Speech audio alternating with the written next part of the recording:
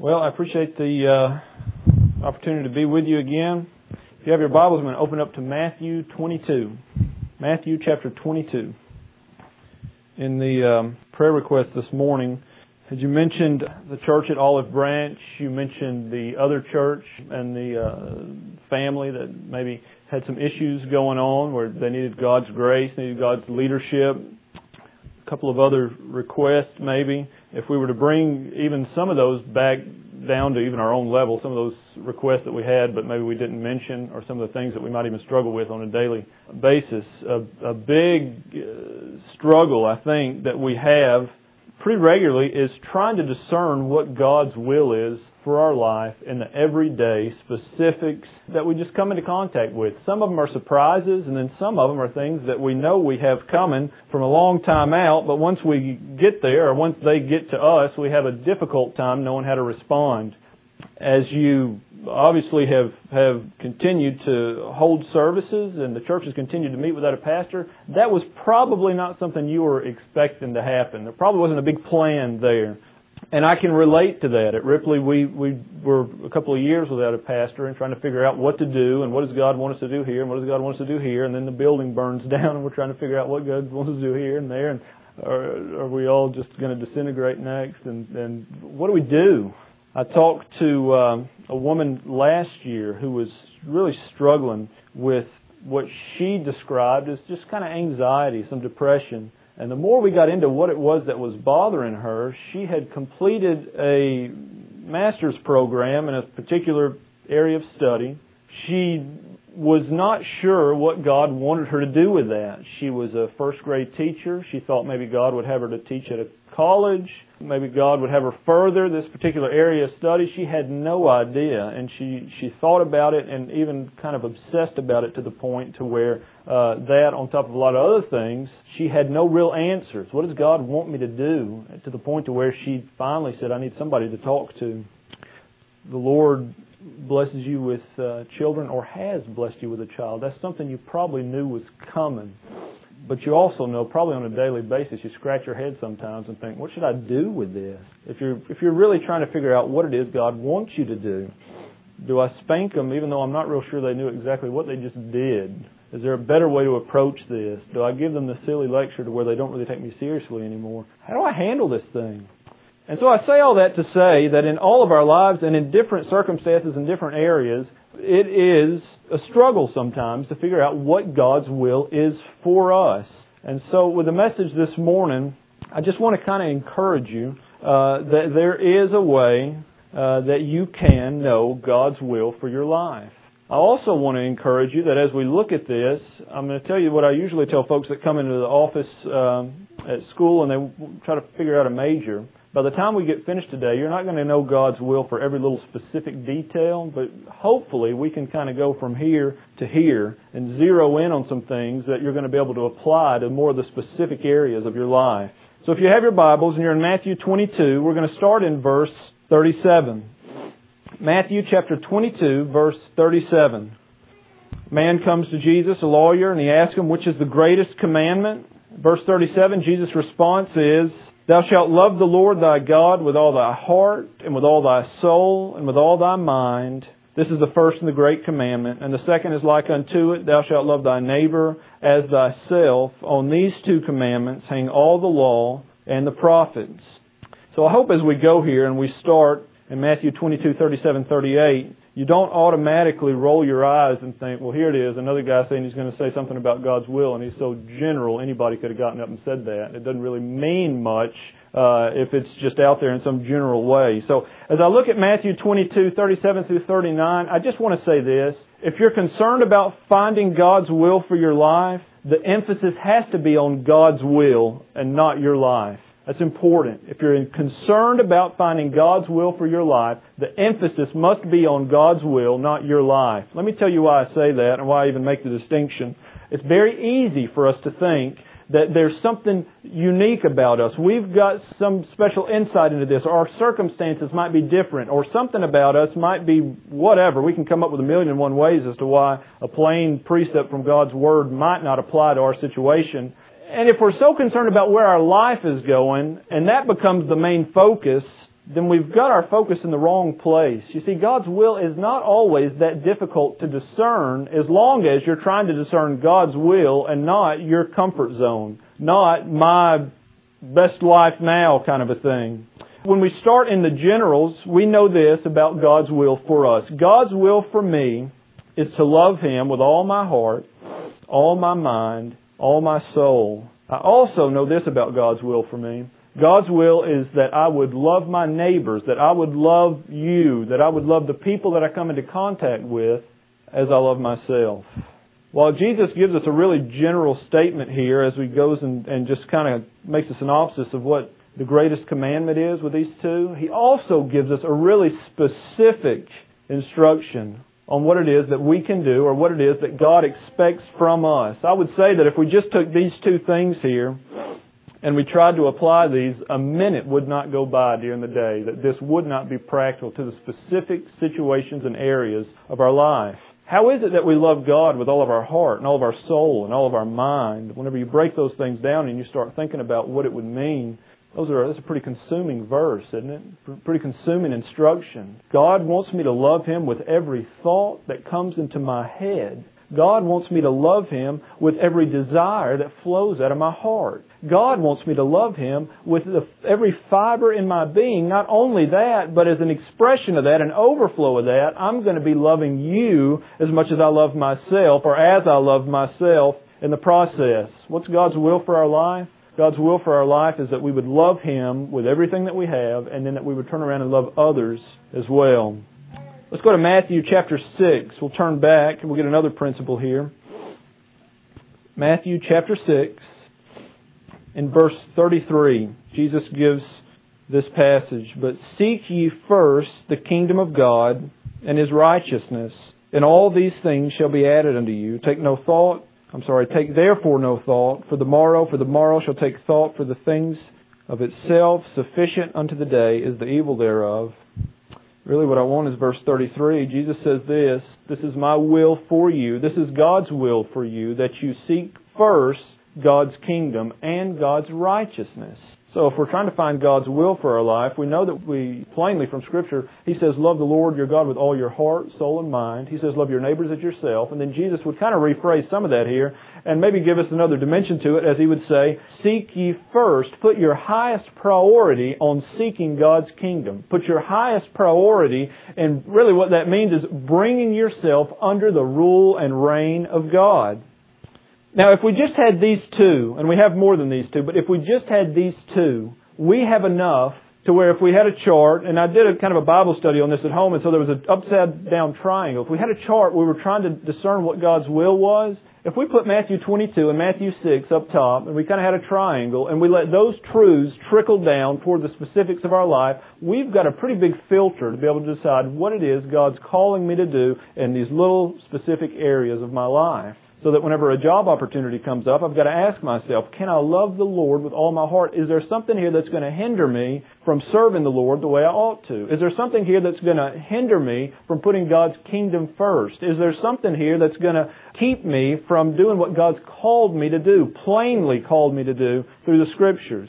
Well, if there is, well, then you already know God's will for your life. Now, does that mean that, if you're going to apply for a job somewhere and you happen to figure out that you're going to be working with some other sinners that you decide to go home, well, that's not it. I'm not talking about silliness like that, but I'm talking about things that would have you committed to not being able to have regular church attendance, or things that would have you doing things that were immoral, things that God plainly told you not to do in the Word, things that would hinder you from being able to, what Jesus says here as far as seeking God's kingdom first, that would hinder you from having fellowship with God, fellowship with God's saints. We already know from those two verses, it's not God's will for my life for that to happen. Now, as we keep the general principles in mind and we try to get those to trickle down in the specifics, it's important that we start with what we know.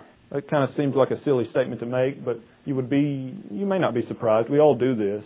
We're trying to discern something. We're trying to figure out what we should do and what maybe God would call us to do here. And rather than start with what we know, we start with all the what-ifs that may or may not happen. We start with all the things that it would be impossible for anybody on the face of the planet to know. And we try to use that information to make a decision based on what God might have us do. So just as we start out and as you start out thinking, maybe trying to apply some of these things to your own life to discern God's will for your life, start with what you know. Let's go to Proverbs chapter 3. Proverbs chapter 3. Another familiar verse here, but it's a very plain passage and a very helpful passage as well. Proverbs chapter 3, verse 5. It says, "Trust in the Lord with all your heart, and lean not into thine own understanding. In all thy ways acknowledge Him, and He shall direct thy paths." Trust in the Lord with all thine heart, and lean not into thine own understanding. In all thy ways acknowledge Him, and He shall direct thy paths. According to Proverbs chapter 3, verses 5 and 6, it says, as far as breaking up responsibilities here, on the front end, in verse 5, it says, "You are to trust in God." And it contrasts that with us leaning to our own understanding. In other words, it says, if you're trusting in God, you're not trying to, in your own wisdom, in your own common sense, in your own logic, in your own understanding, trying to figure out life. If you're trusting in God, then you're wanting to learn from God. You're wanting to look to see what God says about specific situations, not just specific situations. You're in God's Word because you want to know more about God. You want to know God. Trust in God. Trust in the Lord with all your heart. Lean not to your own understanding. And then in verse 6, it kind of gives us a practical way to do that. It says, "In all your ways acknowledge Him, and He shall direct thy paths." Now that's a pretty good verse if we're going to try to figure out how it is that we can discern God's will for our life. If we have a promise at the very end of that He's going to direct our paths, then what comes before it would be a pretty important concept or a pretty important revelation to us. It says, "In all your ways acknowledge Him." In all your ways acknowledge Him. The first thing I just want to take from verse 6 is that as we try to find what it is that God is calling us to do, God expects us to be trusting Him in every area of life. It's in all your ways that you acknowledge God. It's in all your ways that you seek God's will, every single area of life. Now, in a church service like this, it's easy for me to say that, and it's easy for us to shake our head and say, "Amen, amen, brother, you got it right," and we do that, and not really that, but we think that, and it's easy, right? We say, "Yeah, of course I'm interested in what God's will is for every area of my life," but that's until we get into all the other areas of our life that's outside of church, and it's so easy for our minds to go on autopilot. It's so easy for our own wisdom to kick in. It's so easy for our own wants and desires to kick in. And before we know it, we're making all of our decisions. We're making all of our plans, not really because we're trying to rebel against God. It's not that we're in an actively rebellious state of mind. It is that we just kind of get to where we ignore God sometimes. We're not really opposed to Him, but we're not really actively trying to figure out what it is that He wants us to do. It's just kind of one of those things that we slip into. So He says, in all your ways, acknowledge Him. The word there, acknowledge, means to know or to discern. To know or to discern. So it's not just that you acknowledge the fact that God's there.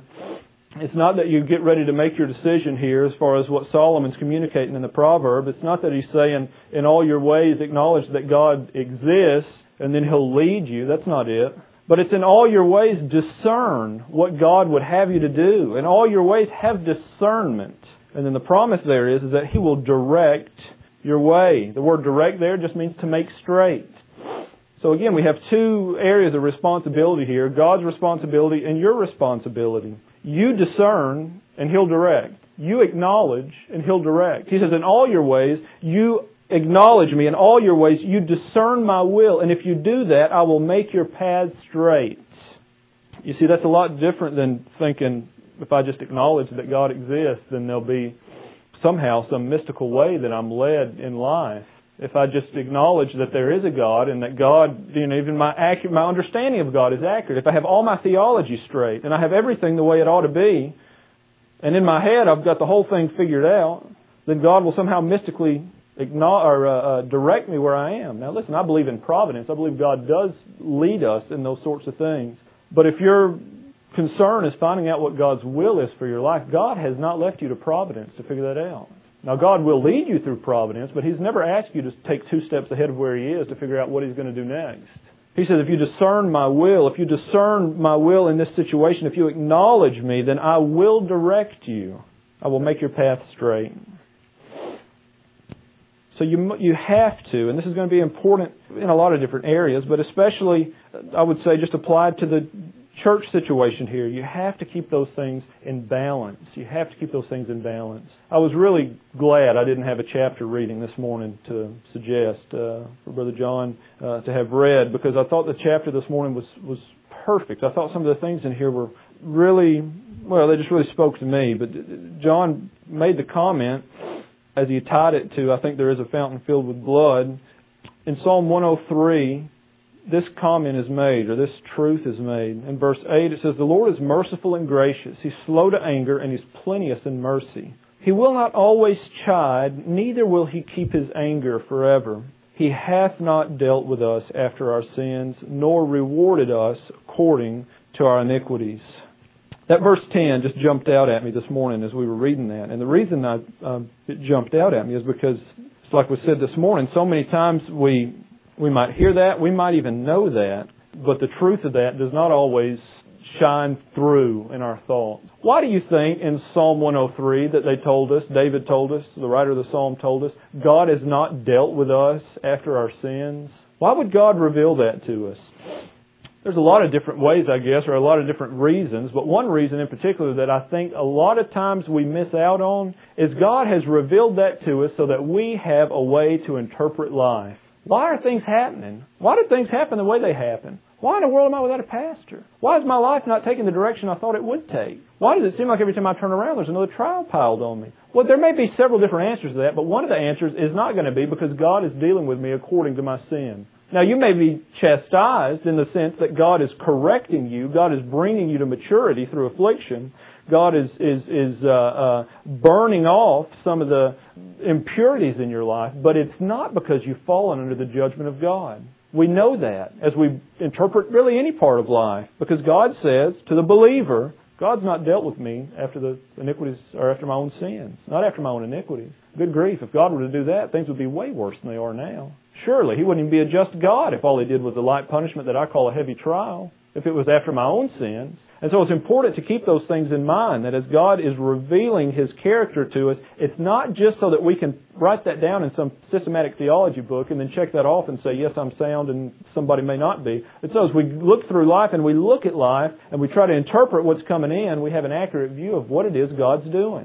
So for the Christian, God is not. He is not judging us according to our sins. He may be correcting us, but it's not a judgment. And so you keep the realms of responsibility balanced as you seek to find God's will for your life. You obey, God will lead. You discern, God will lead. Now things begin to get a little bit out of whack whenever we start leading and we want God to start obeying. And then it's easy for that to happen, isn't it? In Deuteronomy chapter 8, that's where Jesus quotes whenever He's in the wilderness. And Mark chapter 2, I think, God tells Moses, this is why I led you all these years. This is why I led you in the wilderness, so that you would know that man does not live by bread alone, but by every word that proceeds out of the mouth of God. You knew that one already, right?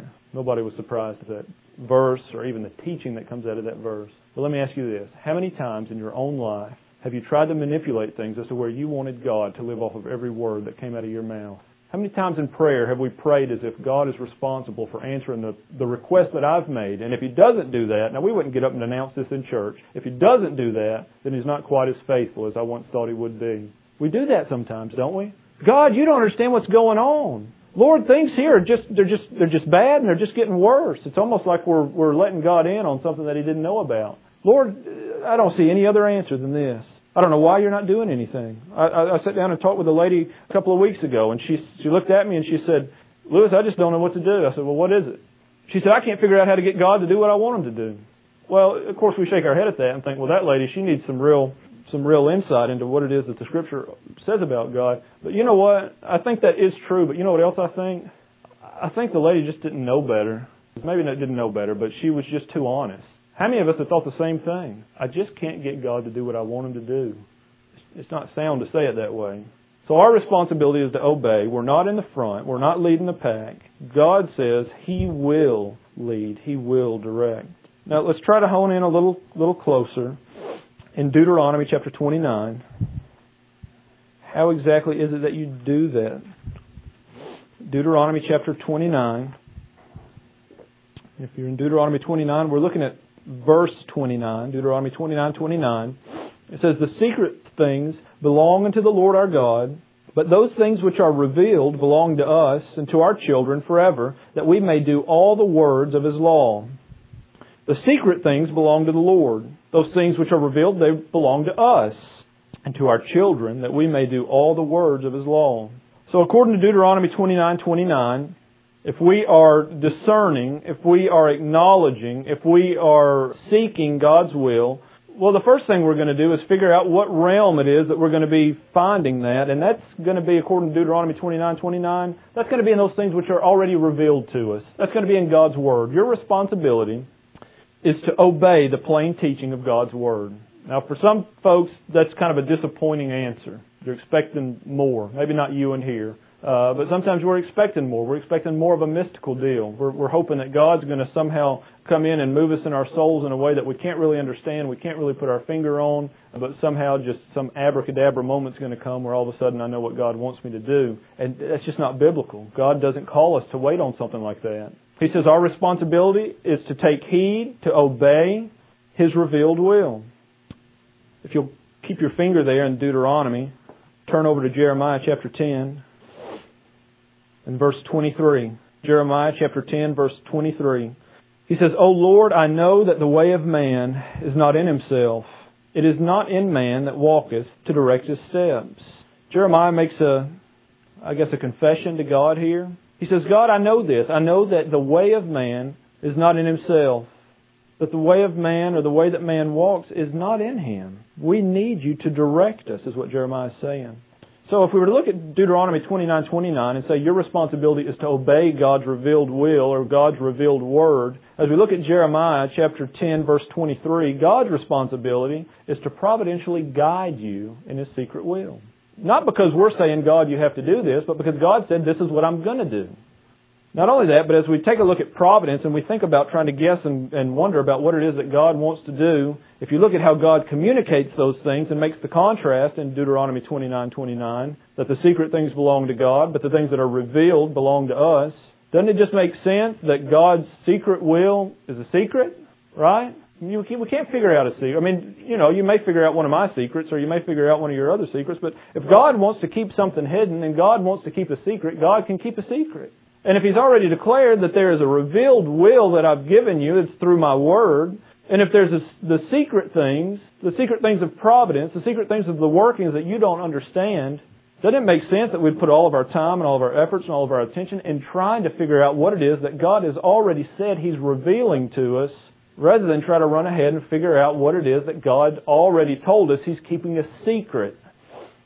How does this work out really in everyday life? You may have already thought of a few things, but I think of the person who just knows, that God must be working in this situation. There's a job out there that I'm completely unqualified for, that even if I were to get it, wouldn't be making enough to provide for my family. But since I saw Uncle Joe's cousin's stepbrother's sister that I met 2 years ago at McDonald's the other day, and she happened to be reading an ad in the newspaper, and when I told her I wanted to looking for a job, she pointed out this obscure thing in the newspaper. It just seems like God's putting all the pieces together for me, brothers. I don't know what it is. You know what I'm talking about? Coming up with these silly ideas because something happened to happen. I'm not saying God doesn't orchestrate that stuff. I am saying God's not directing you through some silly means that would be inconsistent or even not revealed with some of the things He's plainly told us in His Word. If you feel like God has providentially led you to something, if you're the provider of a family and God has led you to something that will not provide for your family, it may be nice temporarily, but that's not God's will for you to park it there. God's will is for you to provide for your family. If you're in some kind of something to where you're not able to provide the leadership in your home that you ought to be able to provide, then your goal ought to be to keep on moving. Stay where you are for a little bit, but keep on moving so you can provide that leadership. If you're in a place where you can't fulfill some plain, laid out, scriptural responsibilities in your life, I'm not saying that you go home and pack up now. I am saying you keep on moving. You keep on moving. You're not content to be partially in God's will because you want all of God's will. And you're not going to find that by trying to outrun providence. You're not going to find that by trying to go ahead of providence. You're going to find that through God's Word. Now in Ephesians chapter 5, verse 15. Paul says this, "See then that you walk circumspectly, not as fools, but as wise, redeeming the time, because the days are evil. Wherefore, be ye not unwise, but understanding what the will of the Lord is." And then he will continue on down through the end of the chapter, kind of fleshing out that verse 17. I just go here and I look at chapter 5, verse 17, just to make this one statement. According to Ephesians 5:17, it is possible to know God's will. According to Ephesians 5:17, it is possible not just to know God's will, it's possible for you to know God's will. You know, a lot of times that's where most of the frustration is. People convince themselves that God is He's just impossible to figure out. I don't know what He wants me to do. I look, I try, I've done everything I know how to do.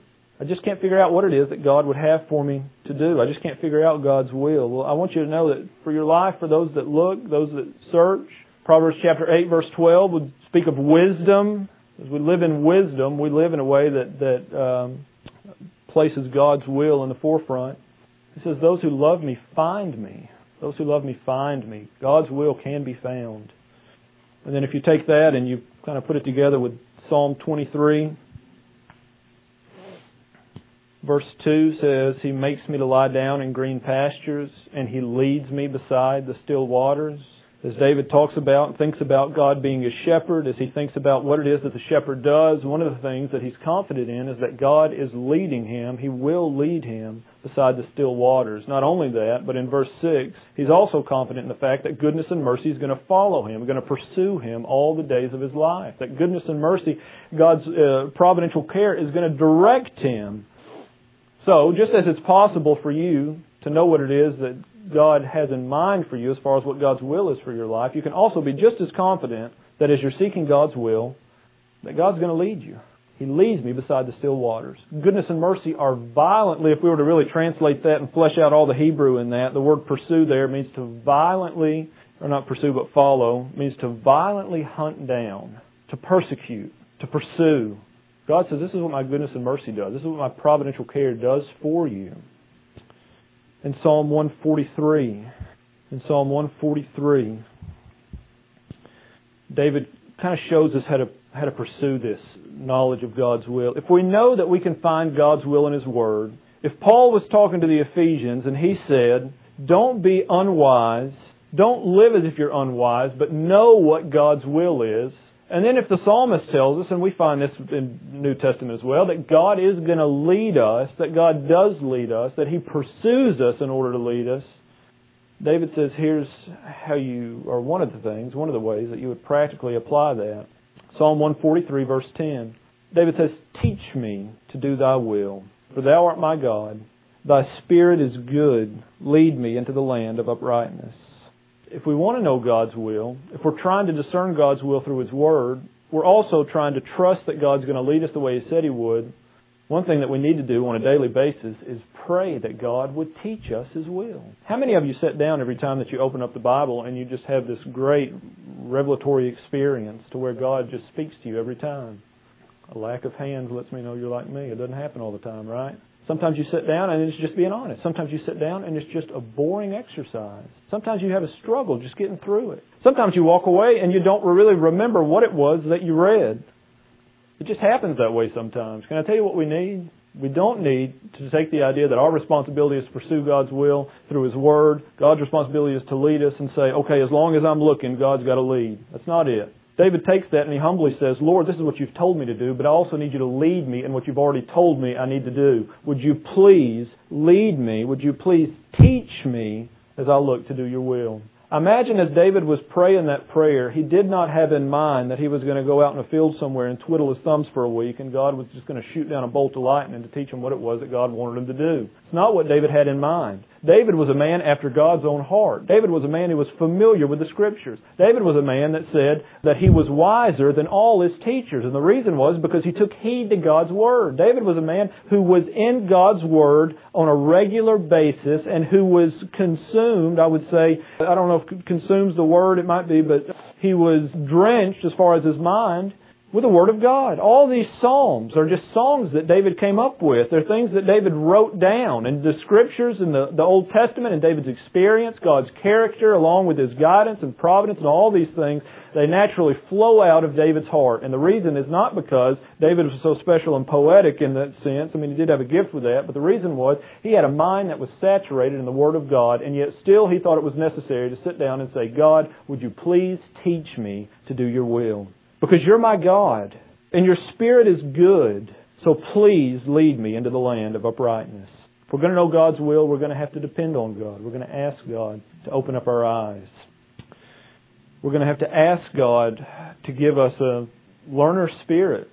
Ask God to give us a spirit that would say, I'm going to conform my life to what I find in your Word. I'm not coming to your Word with an agenda. I'm not coming to it trying to make it say what I want it to say. But as I approach your Word, I want it to influence my own heart. I want it to do what you said it would do in Psalm 19. I want it to convert my heart. And then in Psalm 119, verse 105, David says this. He says, Lord, your Word is a lamp unto my feet, and it's a light unto my path. Two things here.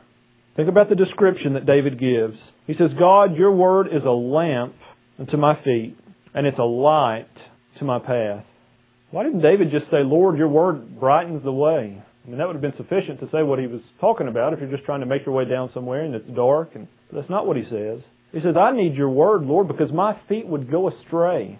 I need your Word personally, God. I'm not trying to come up and establish myself as some authority. I'm not trying to establish myself as anything. I need your Word because in and of myself, I am ignorant. I will go the wrong way. I will go the way that my heart leads me, which I already know is to destruction. And so he says, your Word, not only is it a light to my feet, because my feet would wander off into dark places, but it's also a light into my path, because, Lord, I'm walking in a world that's full of darkness. The paths that I'm walking through, the paths of life that we all walk through, are all influenced by darkness. He says, God, I need your Word, not just for myself, but also what I'm going to encounter. I need your Word to open my eyes. I need your Word to guide me.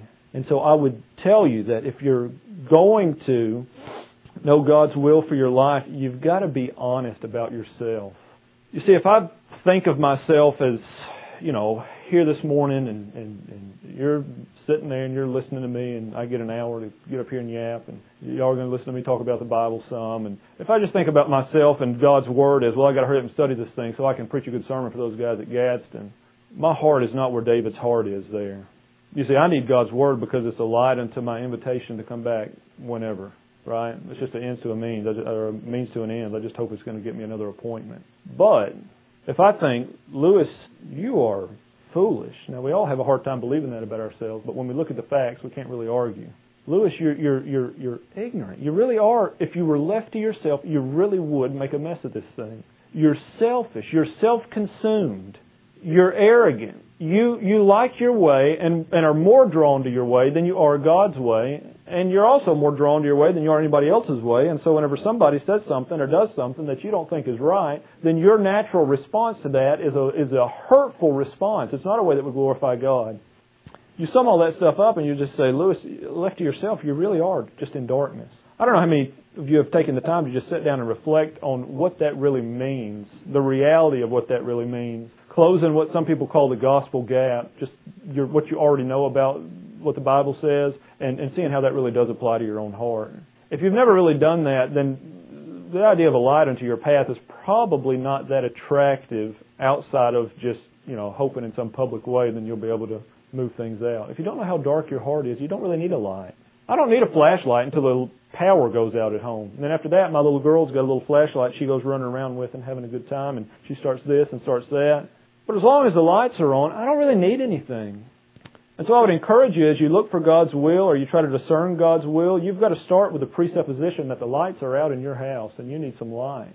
If you don't start there, you won't end up in the right spot. It's not that the lights are out in the world and you just need to go out and be a light. It's that you don't have any light in and of yourself either. And if it's not for God's Word and God's Spirit using His Word to shine through you, you don't have anything to offer anybody.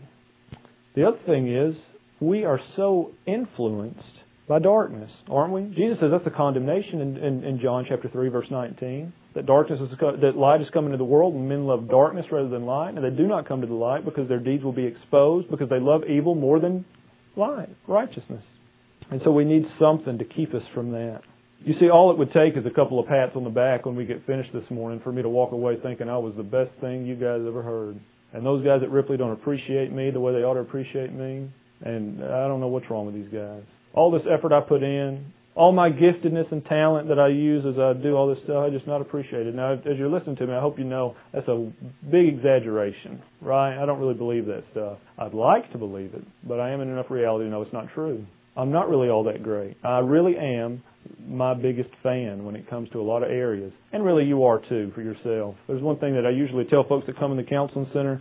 Nobody is, when you're having a lot of trouble with everybody and you just can't get along with anybody, and it's all because you have this secret wisdom that nobody knows but you, nobody is as impressed with you as you are. Nobody's as impressed with me as I am. If I can come to that realization, I've got a need for God's Word. If I can come to that realization, then most of what I'm impressed with is foolishness, and I need light to penetrate that darkness and point me where God would have me to go. And so David says, Lord, my greatest source of light is your Word. Let me recap real quick, and then we're done. I know I'm out of time here. As the lawyer comes and says, what's the greatest commandment? What's the greatest commandment? In other words, we could have rephrased it this way. What is my highest priority in life? He says, you love the Lord with all your heart. And then he says, you love your neighbor as yourself. As we look at it, and we could have just stuck with Proverbs 3 the whole time, as we look at what our responsibility is, whenever it comes to finding God's will, we have to trust and we have to obey. We discern God's will and we follow that. We obey His commands, but we also have to trust in His providence that it's going to lead us and that it's going to guide us to where God wants us to be. So that if you're discouraged this morning and you're not really sure what it is God wants you to do or where it is God wants you to be, I want to encourage you that if God has brought you here providentially this morning, it's exactly where God wants you to be today. If He has brought you here today and He wants you to be here today, I want you to know God's will for your life at lunch and for the rest of the day is for you to love the people that you're around as much as you love yourself and to love Him with all your heart, mind, soul, and strength. You see, we take those general concepts and we trickle those down to the very specifics. So I'm going to be judging you at lunch. You got to love me as much as you love yourself, right? That's kind of a joke, but not really. So that's just what I want to. That's where I want to leave you this morning. It's God's will. You can find it. You're going to be discouraged if you think you're the one running the show because you're not. And if you're not in God's Word, I hate to be the one to tell you, but you will remain an ignorant fool for the rest of your life. That's just the truth. You'll kind of be a know-it-all. You might pick up some street smarts, but you'll be a fool because we are not and were not created to be our own point of reference. If we're not shining the gospel through our lives and our minds are not being saturated and transformed and renewed through God's Word, we're just a bunch of fools in suits. That's it. So I would encourage you can find God's will for your life. And your pursuit starts right here. And it ends here. Let's pray. Father, we thank you for your Word. Lord, we thank you that you haven't left us to some mystical, unattainable pursuit as to figure out what it is that you would have us to do, even in specific areas of our life. But your Word is sufficient for us. Your Word is a thorough furnisher. Your Word gets us headed in the right direction. It's good for teaching, Lord. It's good for convicting us. It's good for lifting us back up. I pray that you would bless us, Lord, as we spend time with you and as we spend time in your Word. I pray that you would renew our minds.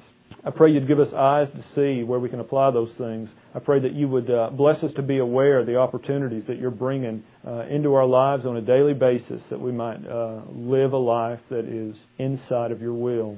I pray we would do that intentionally because you've called us to, and I pray that you would bless our efforts as we strive to do that. I pray for the church here at Gadsden. Would you lead them? Would you strengthen them, encourage them during this time? I pray in Jesus' name. Amen.